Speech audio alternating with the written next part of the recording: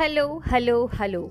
This is your host Subi, and today I'm going to narrate another very interesting story, that is Journey of Gulliver to Lilliput. Once upon a time, there lived a person named Lemuel Gulliver in England. He was very fond of voyages and was known as a voyager. Once he desired to go on a voyage in the southern sea. He made a ship for his journey. He was very excited for the voyage. Some people also joined him in this journey. He started his voyage in his new ship, but there was a big storm on his way to the southern sea. The ship could not face the storm and was broken by the waves. All the crew on the ship died, but Gulliver was lucky and he somehow reached the shore of the sea. It was evening. When he reached the shore, he was all alone and was trying hard to find someone to help him. But there was no one whom he could have asked for help. He was tired and hungry and soon became unconscious. When he regained consciousness, he was unable to move. He saw he was tied by the ropes. He could see no one. Suddenly, he heard some sounds coming from the nearby area. He used force to get up, but seeing his movement, the people around him moved away and attacked him with needle-like spears. Gulliver thought, it would be better if I keep lying down, keeping my body motionless. These people would puncture my entire body. So he kept his body still. Soon he found some people standing on his body. He raised his head and observed that the height of the people was hardly 6 inches, and they had weapons like bow, arrows, spears, etc. They were staring at him. He appeared as a devil to them. Gulliver understood that he was made a prisoner by these people, but he was more concerned for his hunger and said, I am very hungry. I have not taken food for several days. Give me some food. But no one paid him any heed. They failed to understand the language of Gulliver. The Gulliver thought of making some gestures to make them understand. He indicated towards his mouth with his finger repeatedly.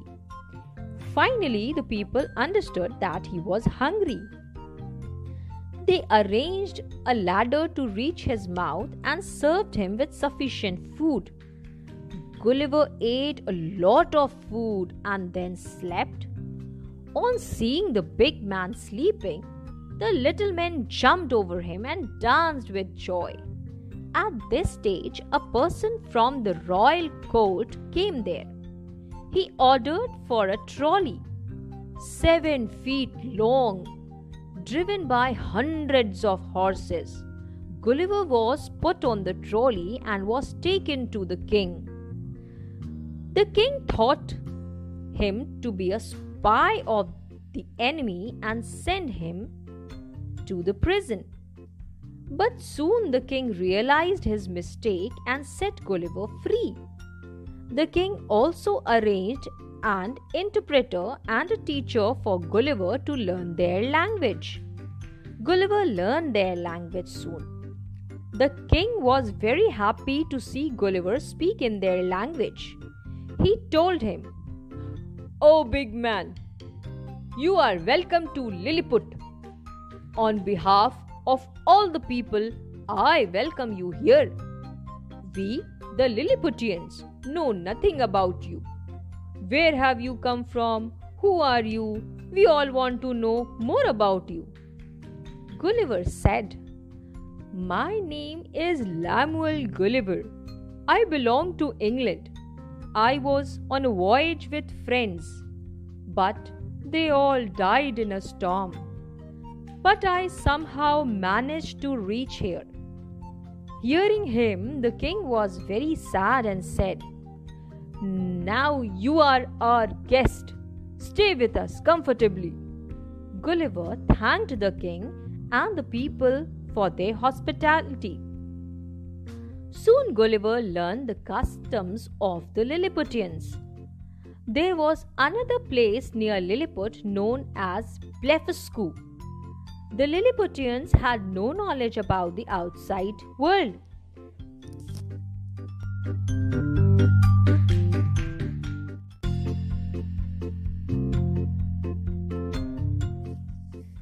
This neighboring state, Blefuscu, was jealous of the Lilliputians. They wanted to conquer them. They also had a huge fleet of ships. The king and his ministers discussed this issue with Gulliver. He prepared a plan to defeat them. He wanted to save the Lilliputians. Gulliver said, "I have full sympathy with you. Do not worry." He asked the king to make the unnecessary arrangements.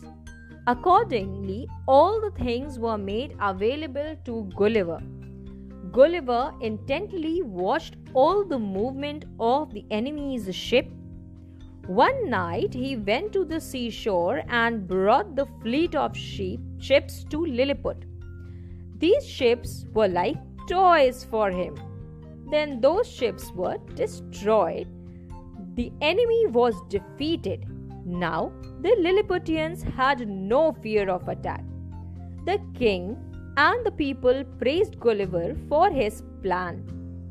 They said their victory was the result of his efforts. Gulliver was greatly admired by them. A royal feast was arranged for him. All enjoyed the grand function given in honor of Gulliver. Now, Gulliver expressed his desire to return to his home. The king and the people did not want to part from Gulliver, but at last they had to agree. A large boat was made for his journey. He was also presented with goats, sheep, horses, and food. A farewell was given in his honor, and then he left for England. On his way back home, Gulliver saw a ship. He gave a signal and requested it to stop. The people at the ship recognized Gulliver. They were very happy to hear his adventures. They were very surprised and believed him only when they saw little goats, sheep, etc. Gulliver reached his home safely. He was very happy to see his family and the people of his country.